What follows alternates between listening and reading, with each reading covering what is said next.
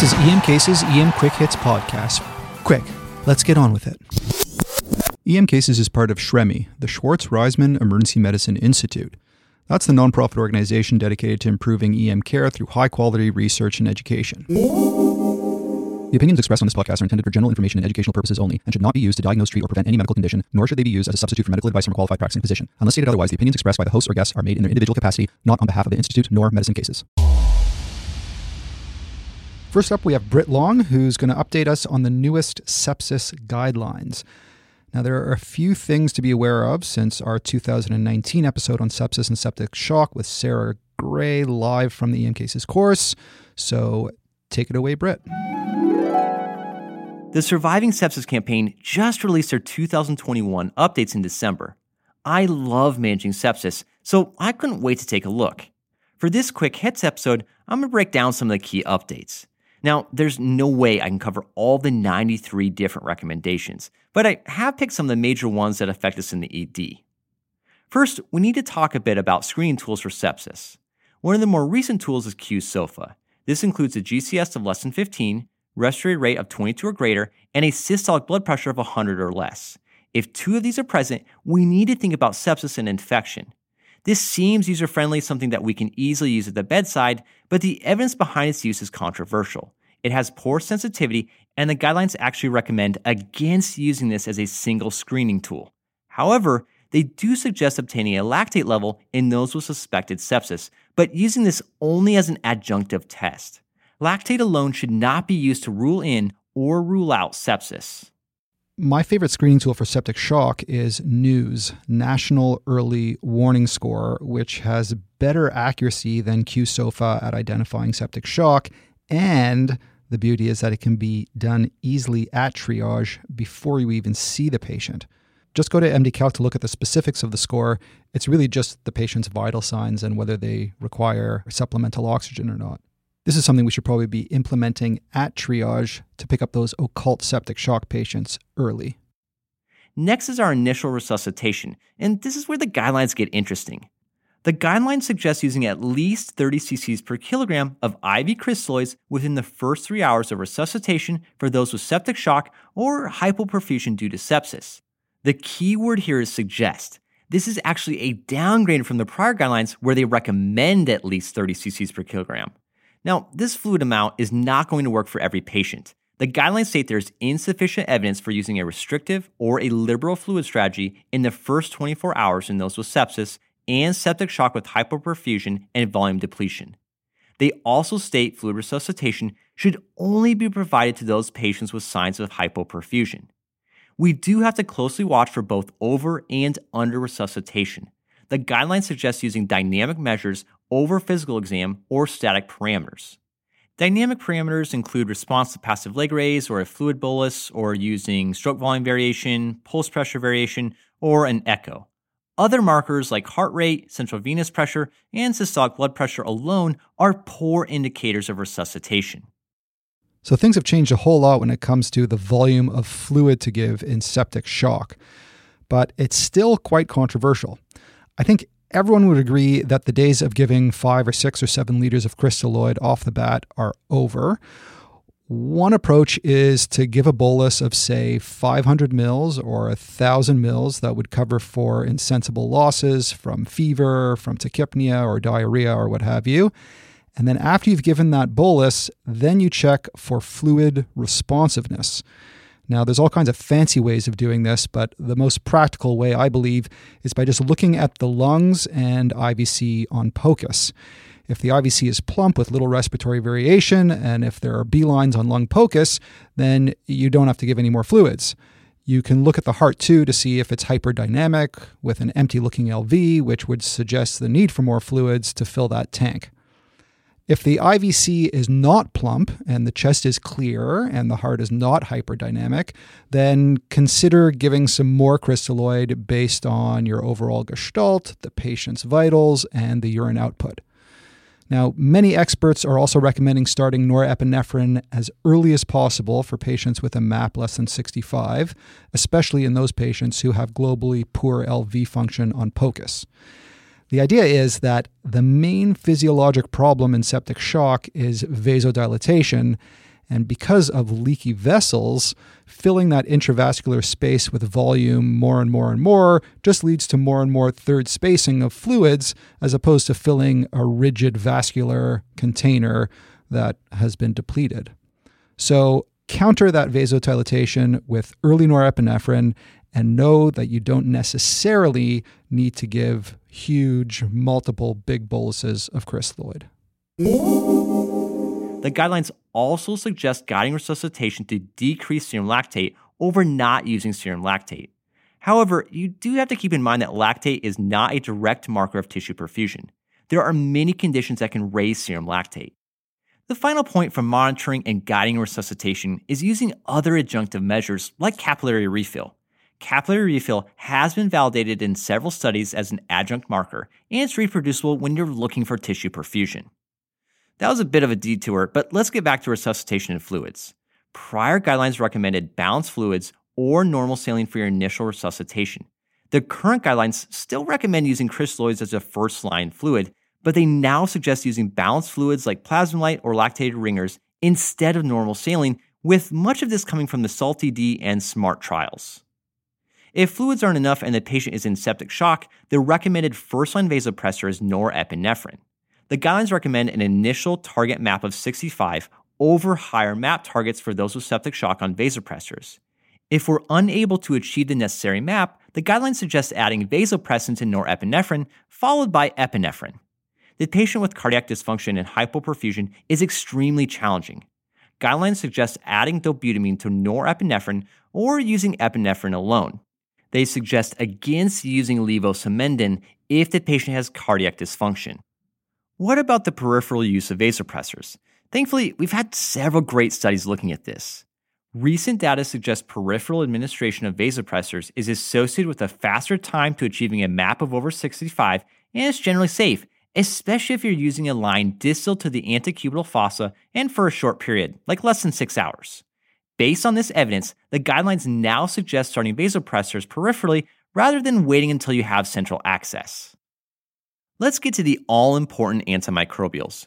We all know we're supposed to start these immediately, ideally within 1 hour of recognizing possible septic shock or in those with a high likelihood of sepsis.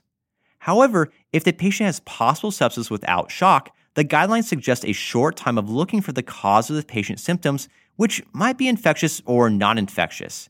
If you're still concerned for infection, they recommend antibiotics within 3 hours from when sepsis was first recognized. The guidelines do discuss procalcitonin, but it's not ready for prime time. They suggest against using procalcitonin to decide when to start antibiotics. What about choosing specific antibiotics? The guidelines break antibiotics down into the empiric phase, in other words, what we do in the ED, and then the directed or the targeted phase. There has been an increase in multi-drug resistant bacteria. In the ED, we need to provide at least one effective agent against a suspected organism based on the infection, local prevalence of resistant organisms, patient risk factors, and then disease severity. If the patient is at high risk for multi-drug resistant organisms, guidelines suggest using 2 antimicrobials with gram-negative coverage. If they're at low risk, they suggest using a single agent for gram-negative coverage. For those with a high risk of MRSA, like hemodialysis, a recent admission, a vascular device, or a skin infection, then provide coverage for MRSA. If the patient is at low risk, the guidelines suggest against using routine MRSA coverage. Source control is always important, and the guidelines recommend rapidly identifying a specific diagnosis of infection that requires emergent source control. If a vascular device like a PICC line is a suspected source, the guidelines recommend removal once you've obtained other access. Now to airway and ventilation. The guidelines have added high-flow nasal cannula and ECMO. In the patient with sepsis-induced hypoxemic respiratory failure, the guidelines suggest using high-flow nasal cannula over non-invasive ventilation. However, they don't make a recommendation on the use of non-invasive ventilation compared to intubation. If the patient is intubated, they recommend using a low tidal volume strategy, and they recommend using an upper limit plateau pressure goal of 30 centimeters of water. For the patient with ARDS from sepsis, they suggest using higher PEEP over lower PEEP. Finally, if conventional mechanical ventilation fails, the guidelines suggest using veno-venous ECMO if it's available. Let's finish with the adjunctive therapies. I haven't mentioned steroids yet. If the patient has septic shock and ongoing requirements for vasopressors, the guidelines suggest using IV steroids. This is a change from the prior guidelines where they suggested against using IV hydrocortisone to treat patients with septic shock if adequate fluid resuscitation and vasopressors were able to restore hemodynamic stability. The guidelines recommend using a restrictive transfusion strategy, and if serum glucose is 180 milligrams per deciliter or 10 millimoles per liter or over, they recommend starting insulin. Finally, let's get to vitamin C. High-quality studies demonstrate no improvement in patient-centered outcomes. The guidelines suggest against using vitamin C. Okay, that was a lot of content there. I highly recommend taking a quick look at these guidelines. There's even a great section on long-term outcomes and goals of care. Thanks for listening, and hopefully this summarizes what you need for your next shift. All right, just a quick review there. Cap refill is a great adjunct marker for tissue perfusion. After you give norepinephrine to target a MAP of 65, if you're not doing well there, the second line is vasopressin, and then the third line is epinephrine. Thankfully, the guidelines have backed off from insisting giving antibiotics within 1 hour, which caused a storm when they first suggested that. That was probably causing more harm than good, and they've nicely settled on 3 hours, which is much more reasonable. If the patient's at high risk of multi-drug resistance, remember to use 2 antibiotics, and for those at high risk of MRSA, make sure to cover them for it. They added high flow to replace NIPPV and ECMO, and when it comes to steroids, remember they are good for all those patients who are resistant to vasopressors. All right, next up we have Noor Khatib, who's come back to give us yet another amazing rural medicine case. It was a beautiful winter evening at a rural site in the Northwest Territories. The green northern lights were dancing above the hospital as I start my overnight shift. My first patient was a 61-year-old female here for 10-on-10 headache, dental pain, eye pain, nausea, vomiting, and just generally feeling unwell. She was wearing sunglasses, doubled over, and holding the right side of her face. Her past medical history consists of fibromyalgia, and she's on amitriptyline, and she has a history of sickle cell anemia. She states it all started when she had a toothache about 2 weeks ago and was unable to see a dentist. There is a dentist that visits this part of the north every 6 to 8 months, but he retired last year and the community has been without one. Although her toothache and right facial swelling was 2 weeks ago, her right face pain, headache, and right eye pain started last night. She has been having a lot of trouble sleeping from her toothache and has been taking Advil PM regularly and increased the dose of her amitriptyline as her pain became unbearable. I examined her mouth, and there's clearly tooth tenderness on the right first molar with submandibular lymphadenopathy. A tooth infection, of course. This fits the story. But wait a minute, she came in with a headache, eye pain, and she's wearing sunglasses. That's not your typical dental infection patient. Before walking away to write my pain medication orders, I decided to do a neuro exam on this patient. There it was. She took off our sunglasses and was in immediate pain from the bright hospital fluorescence. Her right eye had conjunctival injection, a fixed, mid-dilated pupil. The tonopen machine and slit lamp were not available. The right globe was slightly firmer than the left. I did not expect to diagnose acute angle closure glaucoma on this patient. But let's get into it. Acute angle closure glaucoma is an eye emergency. It's characterized by raised intraocular pressure due to impaired aqueous humor flow from the posterior chamber of the eye. When the posterior eye pressure increases, it pushes the iris forward, causing the angle between the iris cornea to close, hence the name acute angle closure glaucoma. This disease is associated with systemic symptoms like nausea, vomiting, headache, and even abdominal pain, and so it's at high risk of being incorrectly diagnosed. Many patients present with frontal headache, nausea, vomiting, photophobia, colored halos around lights, and blurred vision. It is precipitated by a dilated pupil, thus the classic story of a patient leaving a dark movie theater and getting sudden eye pain. Let's talk about some risk factors. There are certain medications, any medication that has a potential to precipitate an attack, are ones that can dilate the pupil. So these include adrenergic agents, anticholinergic agents, sulfa-based drugs, tricyclic antidepressants, and anti-Parkinsonian drugs. Other risk factors are family history, being of Asian descent, female gender, hyperopic eyes, or eyes with shallow anterior chambers. Now, how do you treat this? You need to treat this ASAP. The increased intraocular pressure can lead to optic nerve damage and vision loss. An ophthalmologist needs to be consulted immediately, and the following agents should be started. We've got drugs like pilocarpine, which is a miotic, timolol, beta blockers, apriclonidine drops, which is an alpha-adrenergic agonist, prednisone drops, acetazolamide, which is given systemically, and mannitol or glycerol, which are hyperosmotic agents. Now, let's go back to my case. What just happened? How did we go from dental pain to acute angle closure glaucoma? I delved into the literature for this, and there have been several studies looking at links between periodontitis and glaucoma. There's even a study published in Nature in 2020 stating an association between both was statistically significant. The mechanism is not clear, but overall inflammation and proximity of the organs were cited. Remember, association does not equal causation. I can't hang my hat on this one. But if we delve into our own case further, we realize the patient is of African American ethnicity, has family history of glaucoma, and just increased her amitriptyline and started taking Advil PM, which has diphenhydramine, for her sleep because of all her tooth pain. The patient had underlying reason to have glaucoma. What tipped her to acute angle closure glaucoma was likely the increase in the anticholinergic medications. This was also in the midst of an almost 24 hours of darkness time in the north. Her pain would worsen as soon as she walked into the bright indoors. This makes a lot more sense now. Of course, we do not have an ophthalmologist in the small town that I'm in. We did not even have a tonopen or slit lamp. I did find some timolol, gave her mannitol IV. The only other medication available was some acetazolamide, which we could have gotten from a pharmacy that was a 2-hour drive away. But remember, our patient has a history of sickle cell anemia, so I avoided acetazolamide in this case. The contraindications to acetazolamide are sulfa allergies, sickle cell anemia, renal failure, and Addison's disease, so keep that in mind. Now, just with those medications, within 3 hours, the patient felt a little less pain in her eye, and the Medevac flight was able to take her to our nearest ophthalmologist a few hours away.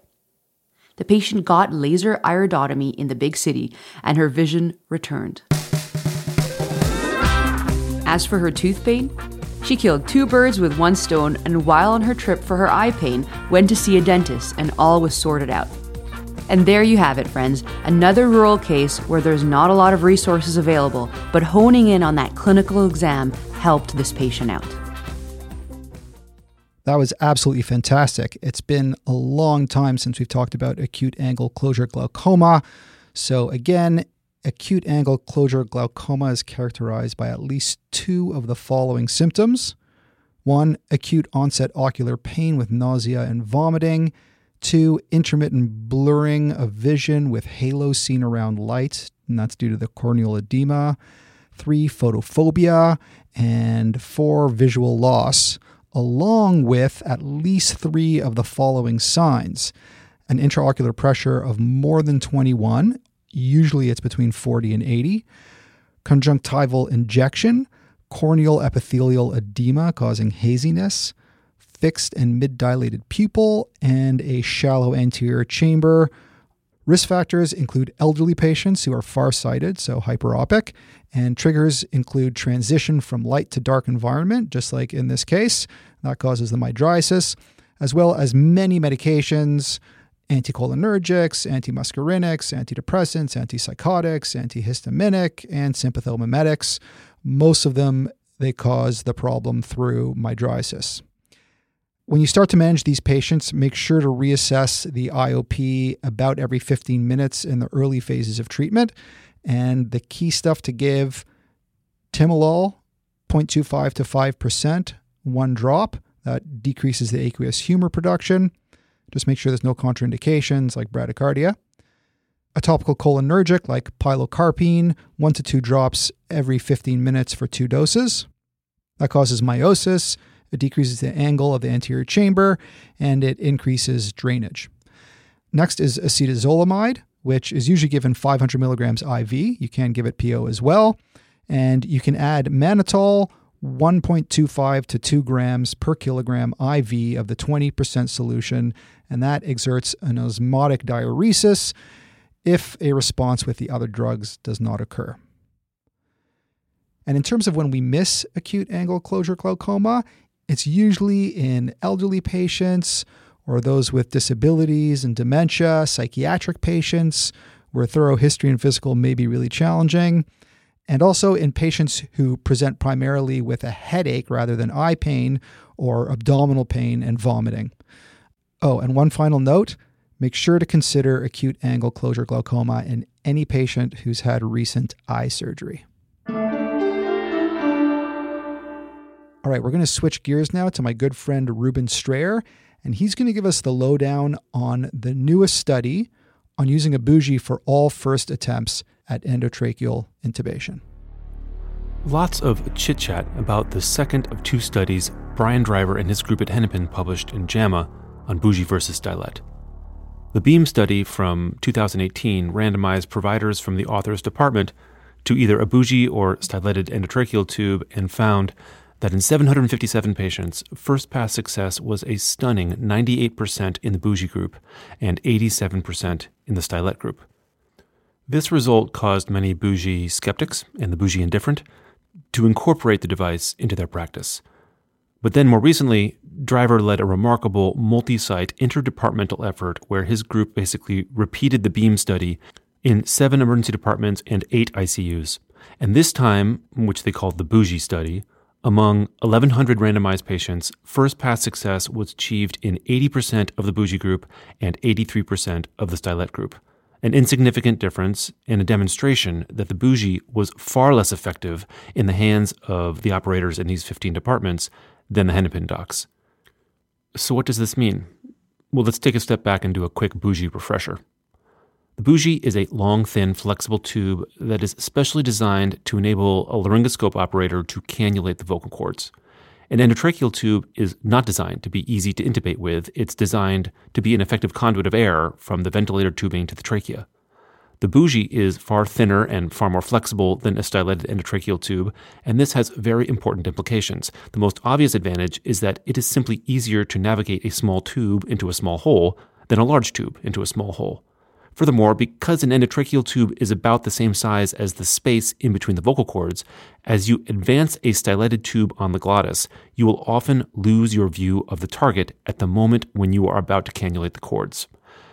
The bougie is supple and moldable, which gives you a lot more flexibility in how you shape it, and this feature has been harnessed more effectively by second-generation bougies, which we'll discuss in a moment. You are much less likely to accidentally place the bougie into the esophagus because you can generally see very clearly the bougie pass between the cords, unlike an endotracheal tube, which again blocks your view so you could easily advance through the wrong aperture. But the bougie is also self-confirming in two ways. The subtle way is that you can feel the tracheal rings if you are paying attention and going slow, but the more reliable way is that if you gently advance all the way, and you must do this gently, the bougie will hold up at the carina if you are in the right place. So you can confirm success before you ventilate for end-tidal CO2. And this is an under-recognized bougie benefit because insufflating the stomach with air is very dangerous. The bottom line is that if you are equally skilled with a bougie and a styleted endotracheal tube, you are going to be successful more often with bougie. If you are skilled with a bougie, you can intubate views that cannot be done with a stylet, including epiglottis-only grade 3 views, because of the bougie's deflected coude tip. This is a very good reason to get good at using the bougie, which you will do only if you use it routinely. Especially in the age of video, you are not going to be skillful with the bougie if you reserve it for poor views, because poor views are uncommon with video. And the difference between being skillful with the bougie and not is a first-pass success rate of 98% versus 80%. Now, I'm being a little tongue-in-cheek there. That's not a claim that can be made based on the two driver studies, but it's probably pretty close. We know, and I know, that Hennepin has a really robust, expertly orchestrated airway management skills program that teaches and reinforces a variety of best practices, including routine use of the bougie. And Brian's first JAMA study, the BEAM study, is a celebration of that effort to the tune of a 98% first-pass success rate. But the bougie is not a self-driving car. You cannot just pick up a bougie that you rarely use and be skillful with it, especially when your palms are sweaty trying to intubate a critically ill patient. So if you want to be as good as the Hennepin docs, well, you might have to train a hennepin, but using a bougie for every intubation is a good start. This advice is confounded by hyperangulated geometry blades, which were excluded from both of these studies. Hyperangulated blades provide a superior view of the glottis by creeping around the tongue instead of having to displace the tongue, but that view comes at a price, which is that it is far, far more difficult to deliver the tube when using a hyperangulated blade than a standard geometry Macintosh-style blade.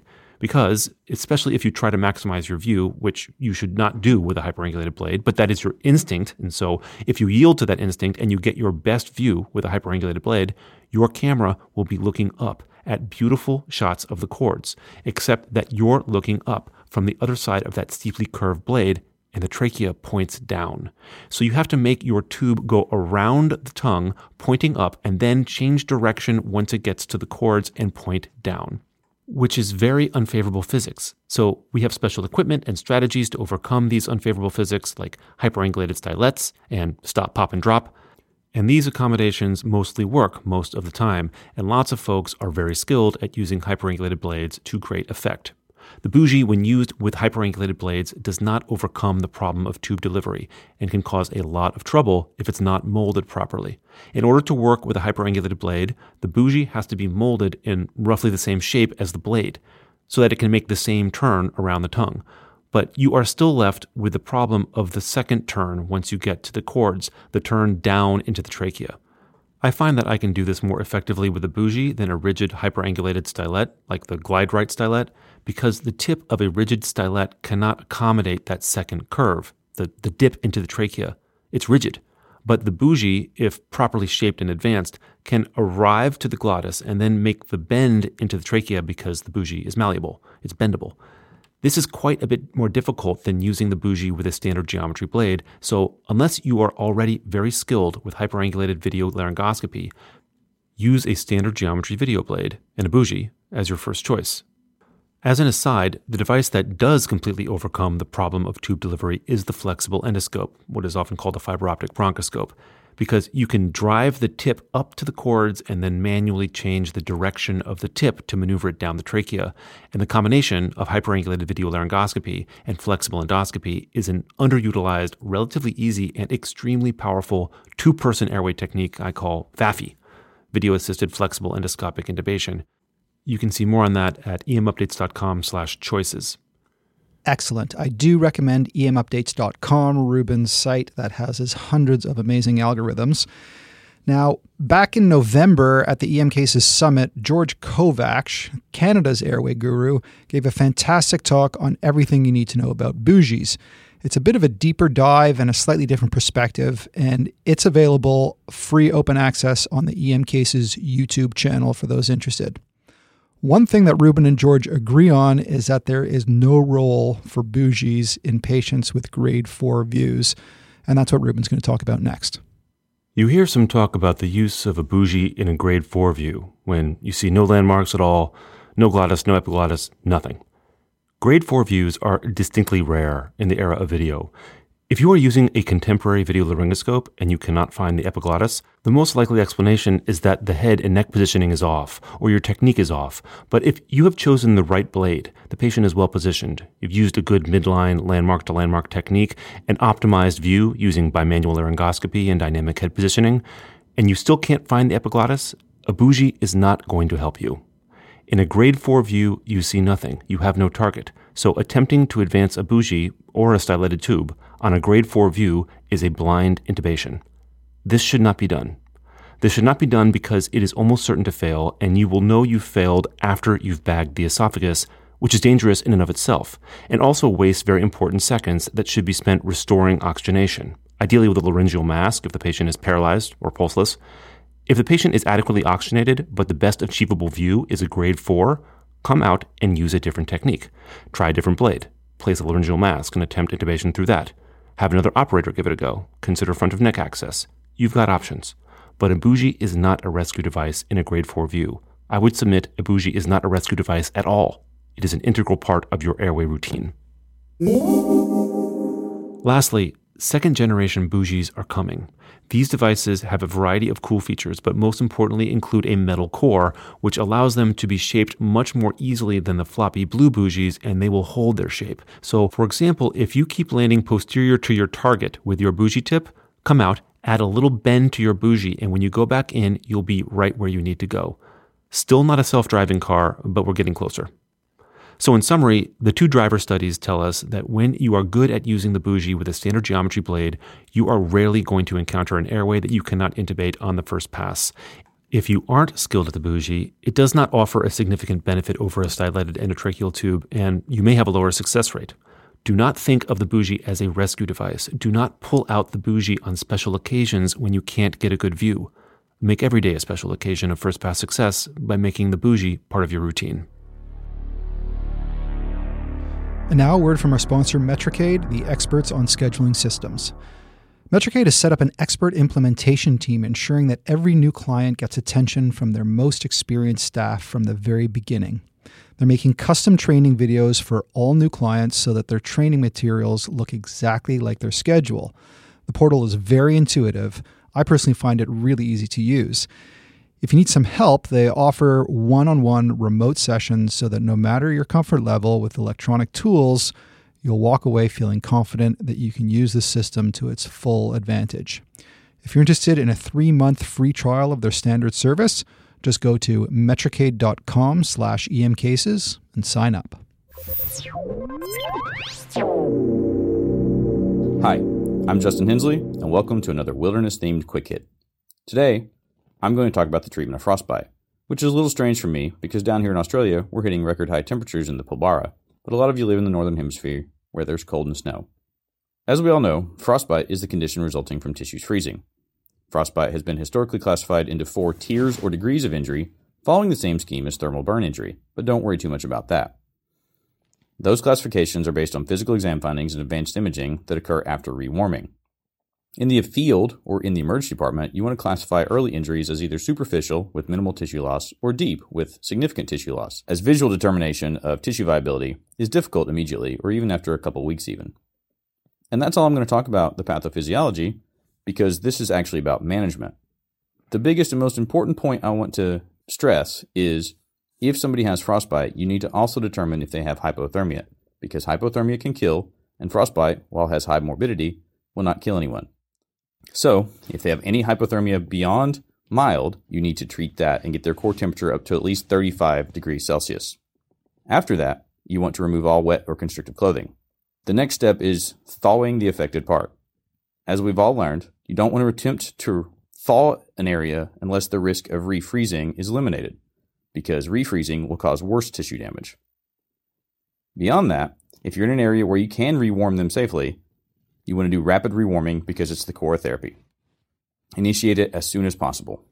Extremities are easy because you can dunk them in a water bath at 39 degrees Celsius, and if it's a whirlpool, that's great. Doesn't need any antibiotics. You want to put them in there for about 20 to 30 minutes until the extremity of the affected area is pliable and erythematous. For the face, you cannot submerge it in water for 30 minutes because that's not compatible with life.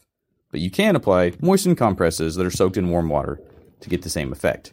Again, 39 Celsius. You don't want to burn them in addition to their frostbite. Realize that while you're doing this, it is incredibly painful, and you will need to probably provide parenteral opioids or even procedural sedation depending on the size of the limb and how much pain they're in. After you've rewarmed it and treated their pain, you need to do some local wound care. It's going to sound weird, but topical aloe vera cream should be used on the affected area. There's been observational studies and animal models that show that it improves frostbite outcomes, and it's most likely because it reduces prostaglandin and thromboxane formation, thereby decreasing the inflammation. Any affected digits should be separated with cotton and wrapped with sterile dry gauze over that aloe vera. You want to elevate any involved extremities to decrease the edema. When it comes to blisters, removal is controversial. You can consider draining non-hemorrhagic bulla that interfere with movement. And there is an argument that says the thromboxanes and prostaglandins in the blister may prolong the inflammation, but there's no data to support that. However, if it's a hemorrhagic bulla, that means damage has gone to the deeper tissue plane where the blood vessels are, and you don't want to open that up because it increases their risk for infection. Always be aware of compartment syndrome and have a high index of suspicion in frostbite that they could have compartment syndrome. Beyond local wound care, you want to do some systemic care. The first and easiest step is ibuprofen, 12 milligrams per kilogram twice a day to a 2.4 gram per day max. This, for the same reason as the aloe vera, helps because it reduces prostaglandins and thromboxanes. Beyond that, TPA is the thing that most of us fail in doing for frostbite. You don't need to do it for superficial frostbite, but in the deep tissue injuries, it reduces digit amputation rates significantly. For this TPA to work, it needs to be started within 24 hours of rewarming, and outcomes are better if initiated within 12 hours. The dosing is much lower than cardiac or stroke doses, talking 3 milligrams for bolus and 1 milligram per hour after that. You want to give heparin with the TPA, also in a lower dose, but don't give heparin by itself if you don't have any TPA, because there's no evidence of any benefit. For most people listening to this is irrelevant, but iloprost, which is a prostacyclin, has really good data for frostbite and can be used up to 72 hours, so it even helps people beyond the limits of TPA. Doesn't have the bleeding risks, more able to be used in the field, but it's not approved for use in the USA or Canada. So, if you're in Europe or other areas where it's cold and you've got access to that drug, use it. Iloprost actually is available in Canada, but only through Health Canada's Special Access Program. It certainly is a reasonable treatment for patients with severe frostbite that would otherwise be at risk of amputation. We'll have a link in the show notes to an example protocol from a hospital in the Yukon Territories, way far north in Canada. When it comes to hyperbaric oxygen, theoretically it's beneficial, but there's no benefit shown in any randomized controlled trials because there haven't been any. So don't make hyperbaric centers your first and only transfer option for these. As with any other wound, tetanus has been demonstrated as a secondary effect of frostbite, and so you need to provide prophylaxis. No emergency medicine lecture is good without life-saving tetanus. Antibiotics, on the other hand, are controversial, and there's no data to support them, especially not emergently. They're not recommended by the WMS, and if you use topical antibiotic ointment, it may actually interfere with the aloe vera cream that we have data that shows is beneficial, so don't use it. And just thinking about it, if the skin is so cold that ice crystals have formed in your deep tissues, it's going to be so cold that bacteria are unlikely to live there as well. Certainly, 2-3 weeks down the road, there needs to be concern for infection, but not initially. If you're evaluating them in the emergency department, consider whatever vascular imaging you have, either magnetic resonance, computed tomography, or technetium scans. This helps predict the severity of the vascular injury, which actually goes on to prognosticate their degree of amputation. So then what's the disposition? Honestly, the simple ones that you can rewarm and they're okay, they can go home with that same ibuprofen twice a day dosing and aloe vera cream, and they'll recover fairly well. Obviously, any deep injuries are probably going to require an ICU admission because you should be treating them with TPA, and most medical wards won't take that patient. If you have a burn unit, they may be an option as well because the outcomes are similar, but you're going to have to make some phone calls for that. So why do we need to do a better job with frostbite if it's just about saving some fingers or toes, maybe a nose? Because it's more than that. 2/3 of patients with frostbite have prolonged sequelae from their injuries, from as mild as hypersensitivity, cold, pain, or ongoing numbness, to arthritis, bone deformities, scars, skin and nail dystrophia, and permanent disability from amputations. Sometimes people lose their entire hand or their entire foot. So let's do a better job with treating it, okay? All right, so key things to remember in the ED treatment of patients with frostbite: rapid rewarming of the affected body parts in 39 degrees Celsius water, and you can add chlorhexidine and isopropyl alcohol to that. You may or may not want to debride and aspirate the clear blisters. Speak to your surgeon about what they want. Don't touch the hemorrhagic blisters. Apply aloe vera protective ointment and porous low adherent wound dressings. Elevate the affected parts. Don't forget tetanus diphtheria immunization. Give oral ibuprofen for pain and inflammation. And if the frostbite is grade 3 or higher, give IV iloprost 2 nanograms per kilogram per minute infusion for 6 hours a day for 5 days, because that may actually prevent amputation.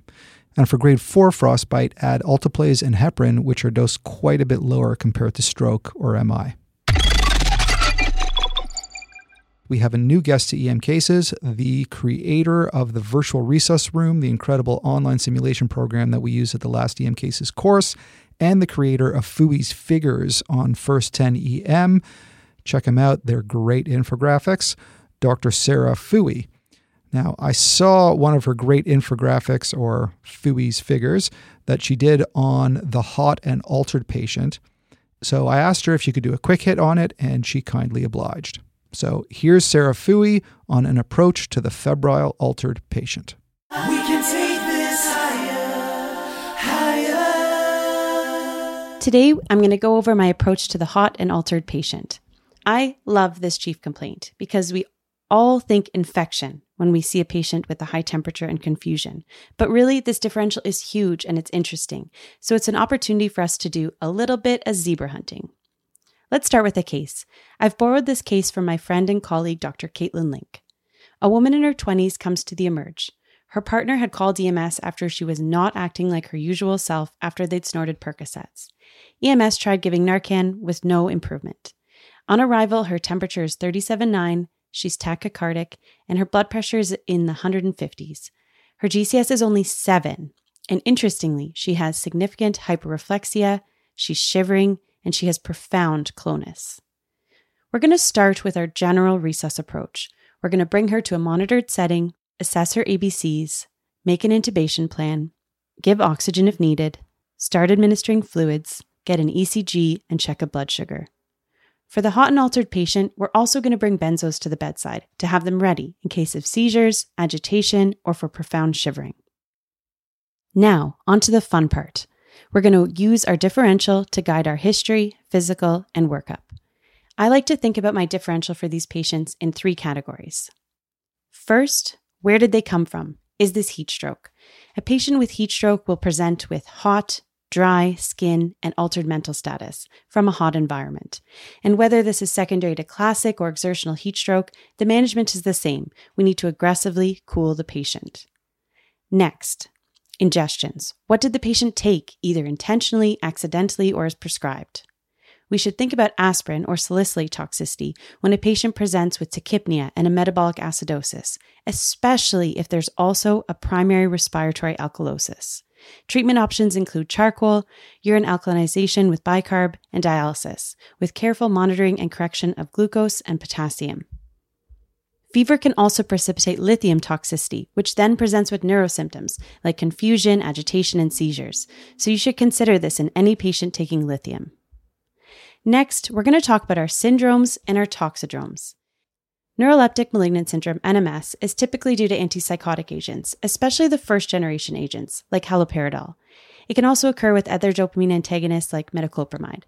I like to think about this as the slow partner in the NMS serotonin syndrome duo. It evolves slowly, days to weeks after the medication has been started, and it presents with slow reflexes and rigidity. Treatment of neuroleptic malignant syndrome is supportive, with consideration for dantrolene and bromocriptine in severe cases. Conversely, serotonin syndrome is the fast counterpart. It develops faster, within 6 to 24 hours after a medication or a drug has been taken, and it's associated with neuromuscular hyperactivity, shivering, hyperreflexia, tremor, and clonus, with some extra GI symptoms as a bonus, vomiting and diarrhea. Triggers of serotonin syndrome include SSRIs, SNRIs, and a huge array of other drugs you might not think of that also increase serotonin, like cyclobenzaprine, triptans, and oxycodone. Treatment is also supportive, with consideration for cyproheptadine in severe cases. On to our toxidromes. We're going to distinguish between sympathomimetic and anticholinergic toxidrome by the patient's skin and their history of preceding medication use. A patient with a sympathomimetic toxidrome is generally sweaty, with a history of cocaine, ecstasy, or similar drug use.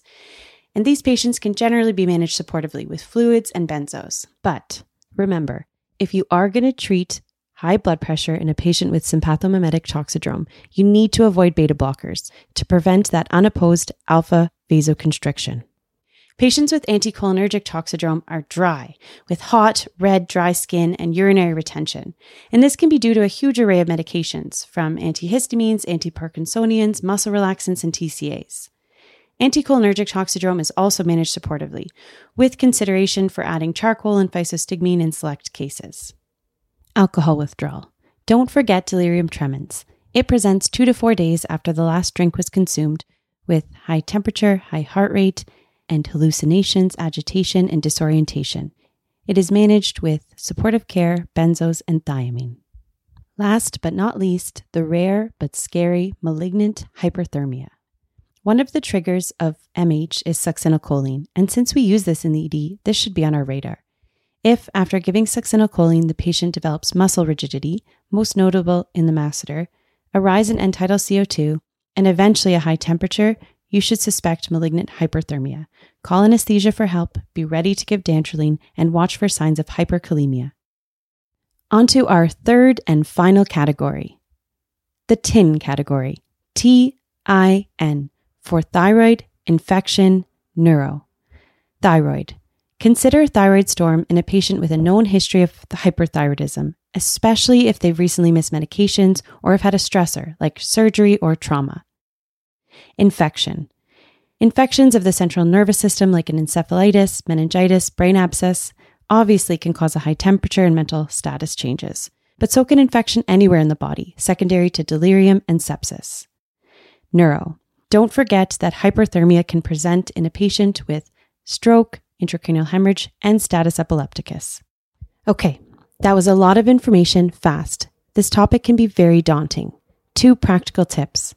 First, have a resource that is quick to access that you can reference on shift to help you remember the differences between these presentations. Next, to avoid anchoring, create a moment during your resuscitations where you force yourself to pause and think about what you might have missed. I like to do this when I'm entering my orders. By asking myself, what do I need to order? Really what I'm asking myself is there anything I haven't thought of? It doesn't matter when you do it, as long as you have a cognitive forcing strategy that will allow you to avoid anchoring and broaden your differential. Back to our case. It was discovered that she also took fluoxetine, and it was the combination of fluoxetine and oxycodone that led to her serotonin syndrome, presenting with high temperature, altered mental status, hyperreflexia, and clonus. Thankfully, she improved with supportive care in the ICU. To summarize, a patient comes in with a high temperature, altered. You'll work through your typical resuscitation, and then you will think through your differential, remembering the 3 categories. Where did the patient come from? What did they take? And is this a TIN disease? Thyroid, infection, or neuro? You can reference a trusted resource and create a moment in your resuscitation where you pause and broaden your differential. Love how Dr. Fouhy breaks it down into the 3 categories. So much easier to remember by chunking. Thank you, Dr. Fouhy. Last but not least, our quick hits trauma go-to, the one and only Dr. Andrew Petrosoniak. He's going to present a neurotrauma case that will almost certainly get you thinking about where the lesion is and why it's easy to miss some of these devastating injuries. A 75-year-old male presents after a mechanical fall down a flight of stairs, striking his head. He was GCS 15 after the fall and had no vital sign abnormalities with EMS. His past medical history is significant only for hypertension and hyperlipidemia, for which he takes medication, but he's not on any blood thinners. In the ED, he arrives in C-spine precautions. The primary trauma survey is unremarkable and his vitals are normal with a negative FAST exam. His neurologic examination reveals weakness in the bilateral upper extremities. Specifically, his shoulder shrug was normal bilaterally, but his elbow flexors were 4 out of 5, and his wrist and elbow extensors were 3 out of 5, as were his finger flexors. His lower extremities, however, are normal in motor and sensory examination. He had normal rectal tone and his bulbocavernosus reflex was present. As mentioned, his sensory examination was normal, including in the saddle region. His reflexes were 1+ in the upper extremities bilaterally and normal in the lower. He underwent a CT and a CTA that revealed underlying degenerative disc disease and a small amount of canal narrowing, while the CT carotids did not demonstrate any vascular abnormalities. The remainder of his PAN scan, which he underwent due to the fall down the flight of stairs, was negative. So the main finding is bilateral weakness in the distal upper extremities more than the proximal muscles without other neurologic deficits. So what's going on here in the context of trauma? Well, a hyperextension injury in a patient with underlying degenerative cervical spine disease with upper extremity weakness greater than lower extremity weakness really likely indicates central cord syndrome. There is a differential diagnosis that does include ischemia, and that could be brain or spinal cord, brachial plexus injury, though it would be a little bit unusual to be bilateral, or some traumatic peripheral neuropathy, among others. But this presentation really does fit with central cord syndrome. So let's go through a few key questions related to this incomplete spinal cord injury. First, what is central cord syndrome? Well, bear with me for what I promise is a very short anatomy discussion. Historically, it was thought that hyperextension caused anterior compression of the spinal cord by either bony spurs or a disc, and this is still likely true, but it used to be thought that it resulted in hemorrhaging in the spinal cord, which has not seemed to be the case. And it was thought to ultimately disrupt the cortical spinal tracts that control the hand and upper limb, which are medially placed, and not really affecting the cortical spinal tracts of the leg, hence the central cord syndrome. But more recent studies have found that it's not that simple, as upper extremity fibers located centrally and lower extremity fibers more laterally. Rather, it's now thought that the hand and upper limb nerve fibers are just more densely contained within the lateral cortical spinal tract, which happens to be preferentially injured in these circumstances. So it's a bit of a misnomer to call it a central cord syndrome now that we understand a little bit more of the pathophysiology. Also worth noting that it really is a heterogeneous disease, despite some commonalities in the clinical presentation. And there are several distinct injury patterns, and each has various treatment options. So let's start with them. The first, the most common, is a cervical hyperextension injury without any injury on CT, or rarely any injury on CT. And there's often pre-existing central canal stenosis. This is the prototypical patient that we think of, and the one that I presented in the case at the start. It's important to note that their neurologic findings are often greater than the mechanism. It might seem surprising how much they're neurologically impaired, and that really should also cue you to the potential of the diagnosis. The second phenotype is the patient with a cervical spinal column fracture causing spinal cord injury, not surprisingly. And the third, finally, patients with acute cervical disc herniation, often younger patients who have higher energy traumas like an MVC. So now that we understand the phenotypes, let's move on to what we should look for on the clinical examination. If you're going to remember two things, it's number one, upper extremity greater than lower extremity weakness, and two, often hand and arm greater than shoulder weakness. The rest of the symptoms can be pretty variable. Some sensory deficits can be present and variable below the level of the injury. Sometimes they're described as cape-like over the upper back and down the posterior upper extremities. But there may also be cases where there's no sensory deficits at all. How should these patients be imaged? Start with a CTC spine. And due to the obvious neurologic deficits, it's very reasonable to include a CT angiogram of the cerebrovasculature. An MRI will also be required, but not immediately and really out of the scope of the ED. The findings on CT range from fractures and dislocations, especially among the young people who have a higher mechanism of trauma, to only osteophytes found, or canal stenosis or ossification of the posterior longitudinal ligament, particularly among the elderly. Are there any pitfalls in the diagnosis? Well, probably the key pitfall is missing subtle weakness in the patient who has a low energy mechanism and a normal CT.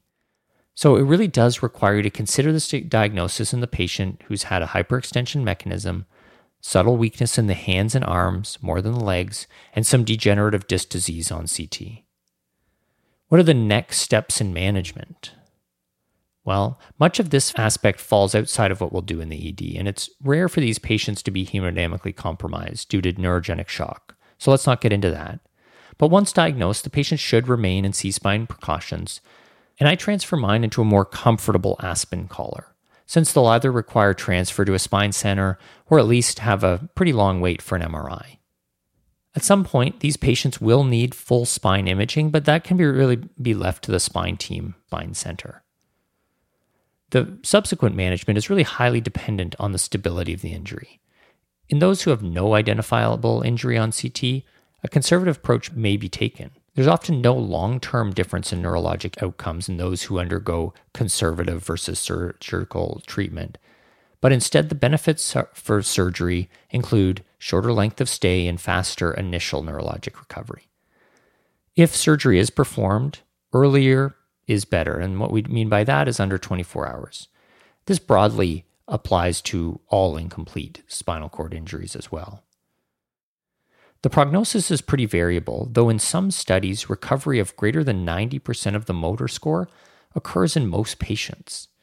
Some will have near complete recovery, while others will have substantial deficits. So back to our case. Our patient had a CT scan that did not demonstrate any acute injury, but did show underlying degenerative disc disease. His clinical exam was compatible with central cord syndrome. On exam, his deficits weren't substantial, but they were definitely present. And assuming there's no ongoing cord compression on the MRI, he'll likely have a reasonable recovery. He's going to remain in C-spine precautions, and he was put in an Aspen collar for comfort. Spine team is consulted, who will arrange for an MRI. We've already imaged the rest of his spine on the PAN scan, so no further CTs are required. He'll be admitted to the ward, and there's a good chance he won't need surgery. So that's central cord syndrome. Here's the quick recap. Number 1, it's an incomplete spinal cord injury, meaning there's some sensory or motor function below the level of the injury, and that might only be in the saddle or sacral region, so check those. Number 2, it is a clinical diagnosis with upper extremity weakness greater than lower extremity weakness.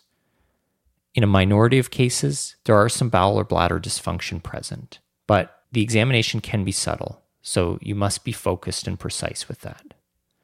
3, there are 3 predominant phenotypes, including the elderly patient who has a low energy fall sustaining from a hyperextension mechanism, a high energy trauma that causes hyperextension in a younger patient, or patients simply with some type of fracture dislocation of the C-spine. And finally, number 4, CT is the test of choice in the ED, and really you should include a CT angiogram of the carotids as well. That's all for now. So nicely summarized, Dr. Petrosoniak. Well, that brings us to the big end of podcast summary. First, for sepsis, some of the new guideline suggestions are that cap refill is useful to help figure out how well the patient's perfusing their organs, and to consider high-flow nasal cannula before an IPPV. It's reasonable to start norepinephrine, the first-line vasopressor, early to target a MAP of 65, and if that fails, move on to vasopressin, and if they're resistant to these, start steroids. Some pearls about acute angle closure glaucoma. They may present with headache or abdominal pain and vomiting, not necessarily eye pain. If they tell you that they're seeing halos around lights, that should trigger the consideration for glaucoma. And once you've seen that classic fixed mid-dilated pupil and cloudy-looking cornea of acute angle closure glaucoma, you'll pick it up easy peasy. Something that I sometimes forget to ask about is recent medication triggers for glaucoma, like anticholinergics and antihistamines, antipsychotics, etc., and recent eye surgery. And if you're studying for your exams, you should be able to rattle off the meds: timolol, pilocarpine, acetazolamide, and mannitol. Next was Dr. Strayer's rant on bougies. His bottom line is that despite the new driver study suggesting that routine use of bougies on first intubation attempt might not be so great, it's really all a matter of your skill with a bougie. So get yourself skilled at using a bougie on all first pass attempts, except for those grade 4 views. If you're skilled at it, your first pass success will probably get better. If you don't practice with a bougie, your first pass success will probably be worse. For frostbite, get that limb in 39 degrees Celsius water. Don't touch the hemorrhagic blisters. Use aloe vera ointment, not polysporin. Consider both IV iloprost and alteplase. You should have a conversation with your surgeon about that. Flipping to the other temperature extreme, Sarah Fooey nicely reviewed an approach to the hot and altered patient with 3 categories of diagnoses to consider. Simply put, ask yourself, where were they? What did they take? And do they have a TIN problem? That's thyroid, infection, or neuro. And finally, Petro reminded us that not all serious spine injuries in adults show up on CT, central cord syndrome being a great example. If your patient has hand more than arm, more than shoulder weakness, and a normal CT, think about central cord syndrome and speak to your spinal consultant. All right, a big thanks to all of you who got tickets for the EM Cases Summit last November, and also for the video streaming package that we offered until mid-February. Your support is helping ensure that we continue to give you free open access podcasts for years to come, so thank you very much. There are a few choice videos from the summit that are open access on the EM Cases website for those of you who missed out, and we're excited to announce the dates for the next EM Cases Summit, and that will be February 2nd, 3rd, and 4th, 2023. So mark your calendars, because for that summit, besides having another EM Cases virtual party with the very best EM educators in the world, we just might integrate some high-fidelity simulation for a few lucky folks who can make it to Toronto in person. I'll keep you updated here and on the newsletter that you can sign up to at emcases.com. All right, until next time, take it easy.